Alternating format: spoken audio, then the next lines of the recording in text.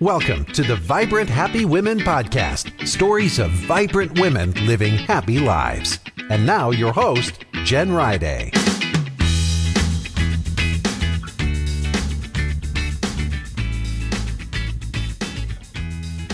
Welcome to today's episode of Vibrant Happy Women. I'm Jen Riday, and today I have the pleasure to interview Barbara Bradley Hagerty, and she's a New York Times bestselling author of Life Reimagined, The Science, Art, and Opportunity of Midlife, and also the book Fingerprints of God, The Search for the Science of Spirituality. Her 6-part series on how to thrive at midlife aired on NPR in March of 2016.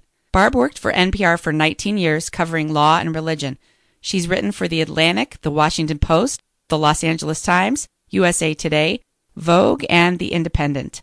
And she has appeared on The Today Show and PBS programs Washington Week in Review and The NewsHour. Before NPR, Barb covered law and economics for the Christian Science Monitor. Barb lives in Washington, D.C. with her husband, Devin, and their yellow lab, Sandra Day. Welcome, Barb. Thanks, Jen. It's great to be on. So, Barb, I'm so glad you could be here, and I'm excited to talk about your book in just a little bit. But before we go there, go ahead and tell us your favorite quote. We like to start off our show that way. Okay, well, I have a favorite motto and a favorite quote. Is it okay to give you both? Yes, please. Okay, great. So my personal motto is, something that I came up with and try to live by, and that is engage with verve because autopilot is death.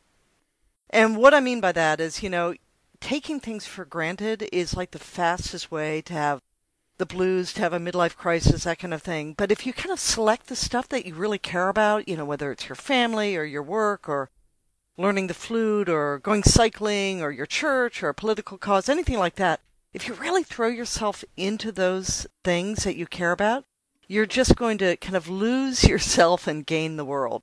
So that's my personal motto, and I try to live by it every day. But let me tell you my favorite quote. This was a quote that I had at the front of my first book, Fingerprints of God, which was about the science of spirituality. And it's by Samuel Taylor Coleridge. And it goes like this. What if you slept? And what if, in your sleep, you dreamed? And what if, in your dream, you went to heaven and plucked a strange and beautiful flower? And what if, when you awoke, you had the flower in your hand?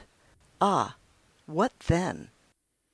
And what I really love about that quote, because I am a person who really cares about faith and spirituality, I love this kind of mystery about it, about is this all there is? Is there more than this kind of material world that we engage in every day? And, is there any evidence of God or another non-material dimension? And, you can't definitively say whether there is such a thing or not, but I love his mystery. I love the mystery associated with that quote. So that's like my favorite quote. I love that. And that kind of goes along with your book. Great. Well, we will go ahead and transition into your low point. And I don't know if you've ever had the opportunity to talk about a low point before on air or in any of your articles, but let's go ahead and go there. Well, I've had a lot of low points, here and there. But if you don't mind me telling you the most recent one, the one I kind of grappled with just a few years ago, and it was actually what launched me to do this most recent book, Life Reimagined. Basically, right before Memorial Day in 2011, my mom had a stroke, and my mom was my best friend, was my best friend, and it was kind of devastating because we weren't sure whether she would ever regain consciousness. We weren't sure if she would ever speak again. And what was sad about that was that my mom's kind of singular gift was I'd give her a dilemma and she was able to kind of walk me through what I needed to do, how I needed to think about it. And suddenly I wasn't sure that she would ever be able to speak again. And so I remember coming home after spending several days at the ICU. And what was really strange about that moment was there was a moment of recognition. I felt unbelievably kind of blah. I felt like, oh my gosh, is this as good as it gets right now? I'm 51 years old. This is as good as it gets. It's all downhill from here. I kind of felt like, oh gosh, I'm stuck in my career. I've got arthritis in my right knee, which kept me from running, which was like my lifelong passion. Is this all there is? And I remember thinking this as I was looking out the window on this beautiful day right before Memorial Day and turning to my husband and saying, Devin, I think I'm having a midlife crisis. And he turned to me and he put down the tomato and he turned to me and he said, don't do that. Don't have a midlife crisis, please. And so that was kind of a really low point that's etched in my mind. I just really viscerally remember thinking, I'm having a midlife crisis. Mm-hmm. So how did you get out of that low point? Well, I did what a reporter does, right? What does a reporter do whenever, faced with a question? I got on the internet. I started reading about midlife crisis. Is there such a thing as a midlife crisis? How common is it? Is this what I'm having? How do I get out of it? How do I thrive at midlife?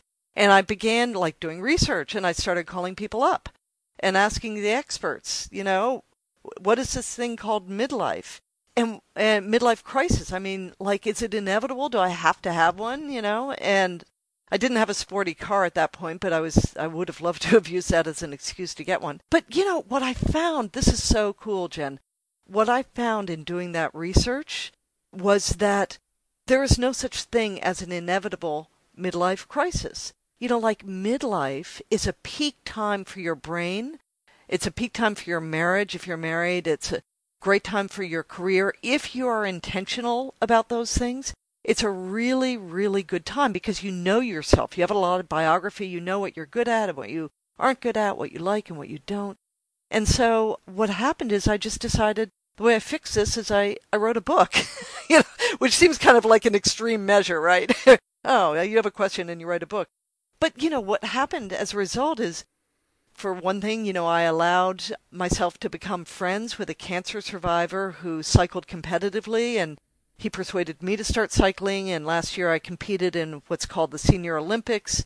I went on an RV trip with my husband just to kind of mix things up. My husband, 2 friends, and Sandra Day, my dog. It sounds like a bad joke. I changed careers. I went from news to long-form writing. And so while some of this stuff is kind of terrifying, it's also incredibly exhilarating. And that is how I solved it. I took my own advice. I mixed things up. That's great. And so have you been able to talk with other women who have really benefited from reading your books and learning your ideas? Oh gosh, it is so gratifying. I probably get still get about an email or two every day. And what's surprising, there are a lot of people who are this age, right? There are a lot of people between the ages of kind of 40 and 65, which is what researchers say is midlife. And so there are a lot of people going through this what they think is an existential crisis, and they're so relieved to know, A, I don't have to have an existential crisis, and B, there are things that I can do, and C, there are a lot of other people in this boat. Because I interviewed something like 400 people for this book and was in email contact with about 700. And so I know, it was just it makes my head spin. But the point is that people really like to know that they're not alone in this journey. And one of the interesting things I've found, actually, with this book is I thought it would be only women who were interested in it. But I would say that at least half the people who write me are men. They go through it too. They probably take the jacket off the book when they're reading it because it's bright yellow and it looks all feminine. But they talk about it as well. So have you heard some stories of people completely overhauling their lives because of your book? Oh, because of my book. No, I can't say that I've heard that. I've heard people who wanted to, and they were thinking about it, and my book was giving them courage to do it, but they hadn't. And I've asked all of those people, please keep me in the loop. I'm keenly interested to know what you end up doing. It's like they were at the edge of the high dive, and they hadn't quite jumped yet, and they were writing me to tell me that they were about to jump. But I also got a lot of emails from women who said they had made these changes and that it was the best thing they ever did. And I heard this over and over again. And let me tell you the kind of psychological change that people made, both men and women. People who transition successfully do two things. They make this kind of pivot. They make a psychological pivot. They go from really valuing things, accomplishments, the resume, the large house, or, the cars, or whatever it is. They go from valuing things and accumulating things to shifting to caring about two things. And those two things are other people and causes that are important to them, activities that are important to them. And what's really cool about that, as I thought about this, I thought, why is that? Because brain science shows that that's what, and psychological science shows that that's what people do as well. And I think the reason people do this is because they can't really control, if you can't control if you become a CEO or if you win the Pulitzer Prize or if you make $1 million. You can't control that stuff, but you can control the tenor of your relationships and the things and activities and causes that you invest in. And so you have that under your control. You can invest in those things. And the people who do that, who make that pivot, that shift, they're really happy. Yeah, maybe it's because they just want to feel like they're making a difference with. Yes. Yeah.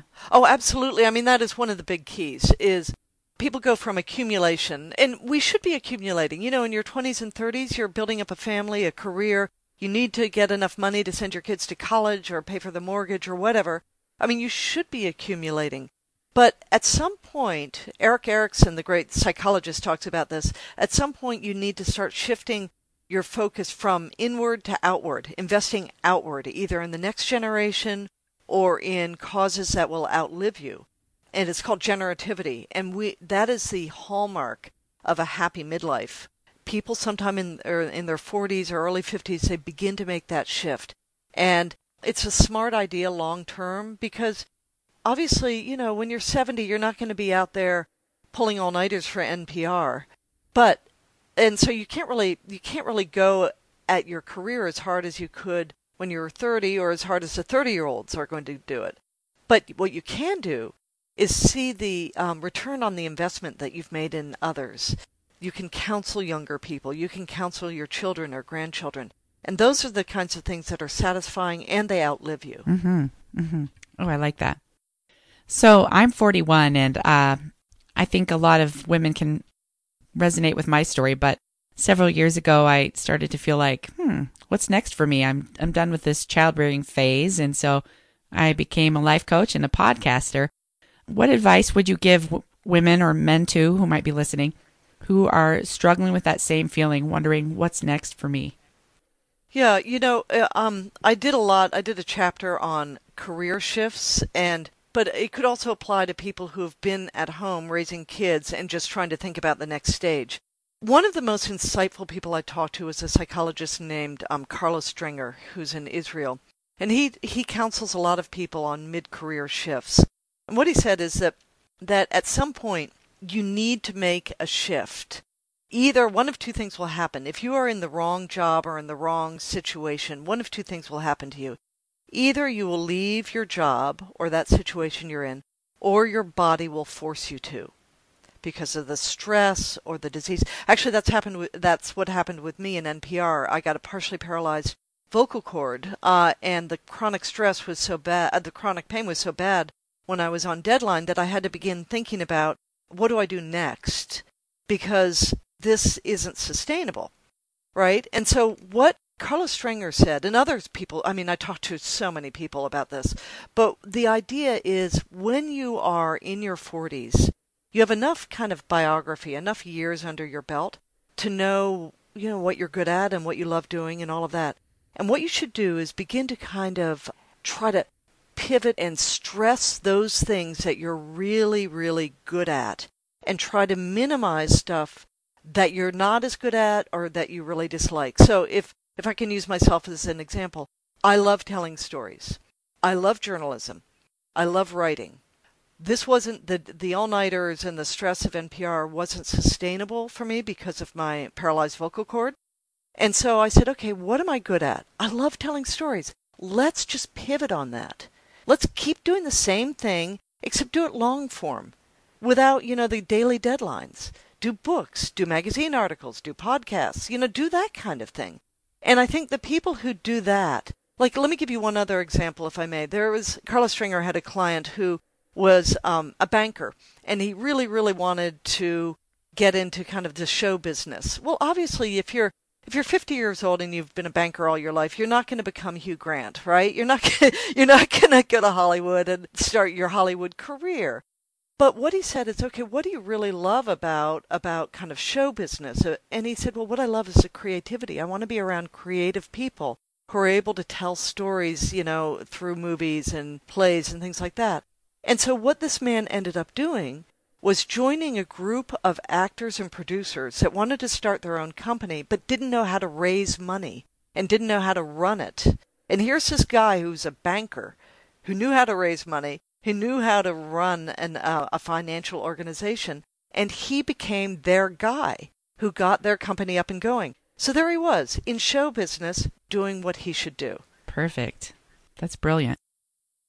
Well, so Barb, shifting a little, tell us what Vibrant Happy Living looks like for you today, now that you're a long-form writer and doing the writing and the interviews. Yeah, it looks like a life that is slightly terrifying and really, really engaged. Okay, so let me kind of tell you what I'm excited about. Okay, I have three or four parts of my life that I really feel are important. My family, my hobby, which is cycling. Friends are extremely important to me. And also this writing and storytelling. And then I have other things like I'm involved in my church and things like that. But today, let's just take today. Today I went out and I cycled 30 miles at 6 a.m. with 24 guys. And my legs are still hurting me, right? But I've created a whole new group of friends because of cycling. So cycling is not only good for me as a hobby, it's good for me because it brings me in contact with new people. And I have all these new friends, which is really good for your health and your memory. Okay, I'm working on a magazine piece about mid-faith crisis, which I took out of my book, and so I'm doing it as a magazine piece. And I'm also working on a magazine piece on wrongful convictions, one that I'm investigating. I'm seeing my mother tonight and my brother tonight, and then I'm having dinner with my husband and stepdaughter and her boyfriend.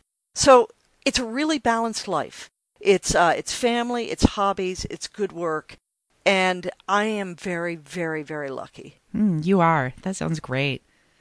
Well, so even though you've come so far and made these shifts in your life, what would you say would be a weakness or an issue you currently struggle with, and what helps you to improve that? Yeah, okay. Well, you know what? I am chronically, I am always anxious about the future. I sound happy-go-lucky, but you know what? I think maybe a lot of women feel this way, oh my goodness, what's the future going to look like for my career or my kids or things like that? In the journalism world, you're only as good as your last story. So it's a way you kind of develop this brain wiring that makes you a little bit anxious about the future. And for me, I've always been employed. I worked for the Christian Science Monitor and NPR for my entire career. And now that I've taken this buyout, I have this great freedom, but it's pretty scary. So, it's risky. I'm on the high dive. But the way I get through it is I do a couple of things. One is I just put one foot in front of the other. I get up, I make phone calls, I do the reading I need to do. I just do it bit by bit. I do these small achievable goals, and that's how you write a book. That's how you write a magazine article. But the other thing I've had to do, and I'm still in the process of doing this, is I've kind of had to change my mental map. So, a few years ago, I realized when I was in my late 40s, I realized that, I was never going to be the writer that David Brooks is, the New York Times, or Christopher Hitchens, who is passed on now, but a wonderful writer. That as hard as I worked, that wasn't going to happen. And so I should just say, not that you accept defeat, but you go, okay, if I'm not going to be a New York Times columnist, how am I going to rewrite the script so that I am doing something that I do really well, maybe better than anyone else?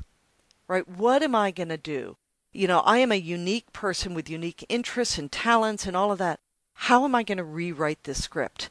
And so that is what I'm doing. I'm doing long form, but, long form with the content. I'm really passionate about injustice issues. My next book will probably be about those issues, right? So there is something, I like long form radio. I can do podcasts. So what I'm trying to do is rewrite my mental script and stop comparing myself with other people who are hugely successful and start saying, what do I have to offer the world that no one else does? Right, right. I'm curious, having written the Fingerprints of God book, is there a level of intuition or spiritual kind of connection that helps you with this decision on how you're going to pivot in midlife? Oh, yeah. It's interesting because my first book, Fingerprints of God, was about the science of spirituality. My second book really mentions that, I'm a Christian and I go to church, but that's all it mentions, right? It doesn't go into spirituality at all. It's been surprising to me that a number of people have asked me to kind of do a curriculum that's aimed at churches or synagogues because they find this to be a very spiritual book. So a lot of the things that we're talking about in this book are essentially kind of spiritual principles. So one of them that I find to be, this science shows this, but I find it to be very resonant for me. One of the big takeaways I got from this book is that you should choose meaning over short-term happiness because in the long term it will bring you both. And so it's really important to invest in the right things. Invest in your kids, invest in your career if you love it, invest in the causes, whatever. But we should have kind of the long view of life because it's like there's something called eudaimonia, which is a concept that Aristotle really talked about a lot. And eudaimonia is this idea of long-term, this long-term meaning and happiness. So eudaimonia is the idea that not that you go out and you have drinks with friends and a good meal. That's hedonia, that's hedonism. But it's the idea that you raise good kids, you invest in you maybe occasionally pull an all-nighter because you need to do it for your work or for your kids. You train for a marathon, you practice the flute. These kinds of things that are longer term, that don't bring instant gratification. These are the things that really bring joy in the long term. And that's kind of a spiritual concept in my mind. It's a less self-oriented concept in the sense of you're not just trying to have a good time in the moment. You're investing in others and investing in things that are long term and that are important, causes and things like that. And I think that really is a kind of a spiritual concept. Yeah, I like that. So shifting into our next topic, your favorite things. So yes. You mentioned, say that word again, eudonia? Yes, eudaimonia. Eudaimonia. Speaking of eudaimonia, what is a favorite personal habit that contributes to your success or long-term happiness? Well, it sounds a little, I think the cycling kind of goes to this point. I'm a pretty disciplined and energetic person, so that helps me a lot. A friend of mine used to say that metabolism is destiny, and I kind of think there's some truth to that.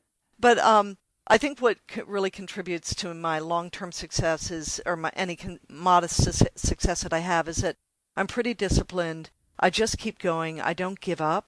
I'm like a terrier with a slipper. I just don't keep up.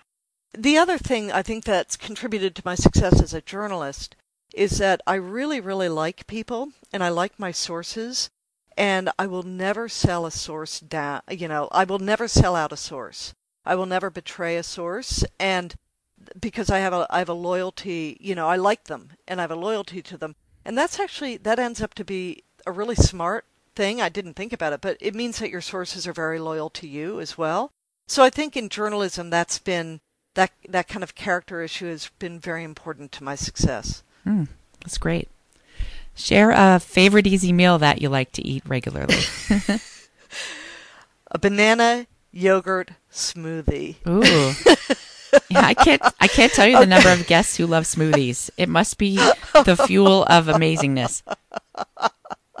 I also like salmon a lot. Oh, but good for you. Good for you. I'm going to put that down on the show notes. Barb likes smoothies and salmon. You are amazing. What's your current favorite kitchen gadget? Oh, this one is so easy because I'm a really bad cook. My electric tea kettle. Oh, well, there you go. I make really good coffee and tea. Foolproof. Perfect. That's right. What's a favorite book that you'd recommend to the Vibrant Happy Women community and why? So, I want to mention a fiction book and a nonfiction book. One of my favorite fiction books is called The Wonder Worker, and it's by a British author named Susan Howatch, Howatch. And what I love about it is it's a mix of absolutely gorgeous writing, beautiful writing, and a very kind of spiritual, psychological theme to it. So you really care about the characters. There's a kind of mysticism to it, which I really like. So that is a wonderful fiction book. The other one of the most edifying books I've ever read is a book called Triumphs of Experience. It's by a man named George Vaillant.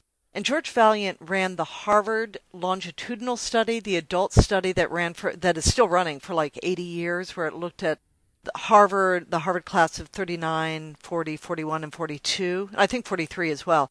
And what he did is he followed these people, and they were in touch every couple of years, and they did in-depth surveys and interviews and all of that right through their lifetime. And he could look back at the end of 60 years, 70 years, 80 years and say, what are the themes that make for a truly meaningful and happy life? And it is a fascinating book full of stories. I'll do this. I hope they buy it. You can probably get it for, $1.50 on Amazon. But let me tell you the big takeaway. I asked George Vaillant, what's the key to a happy life over the long term? And he said, happiness is love, full stop. True. And that's what it's all about. Mm-hmm. That's great. What's the best advice you've ever received? So the best piece of advice I ever got was my dad when he was about 80 years old.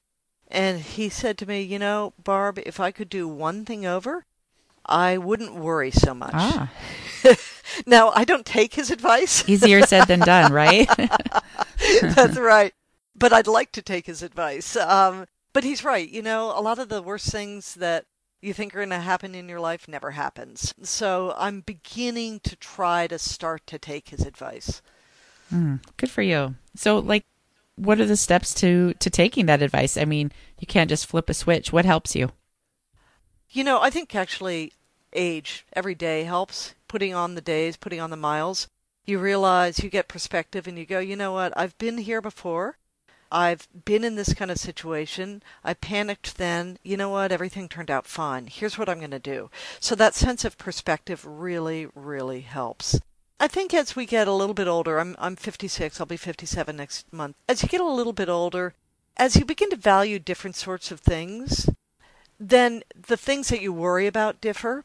They begin to shift. You don't worry as much about, I still worry about success and all of that. I think that's hardwired into many of us, most of us, I know me. But the things I worry about more are, the health of my husband, who has type 1 diabetes. Or, how will my stepdaughter do? She's in grad school. She's going to grad school, but, what kind of job will she get? There are things that are a little bit more close to home. Those are the things I tend to worry about more. And what's cool about those things is that you're actually able to do more about them. Yeah. Than, say, being a Pulitzer Prize winner. Right. I can't worry about that. No, out of your control for sure. Well, I want to tell our community of listeners that they can find links to everything that you've been discussing by going to jenriday.com/23. And so now, Barb, we're at our final and most important question, and that's your happiness formula. Go ahead and share that with us. Well, it's a little wordy, and I apologize for that. But so I am happiest. I am happiest when I am facing a hard but conquerable challenge, number one. I'm having dinner outside with my family on a summer night, number two, and have a great story that I am reporting and telling. So the themes there are to challenge yourself to engage with life, relationships, and focusing on something outside of yourself. Those are my themes. And when I'm doing those things, I'm really happy. That's great.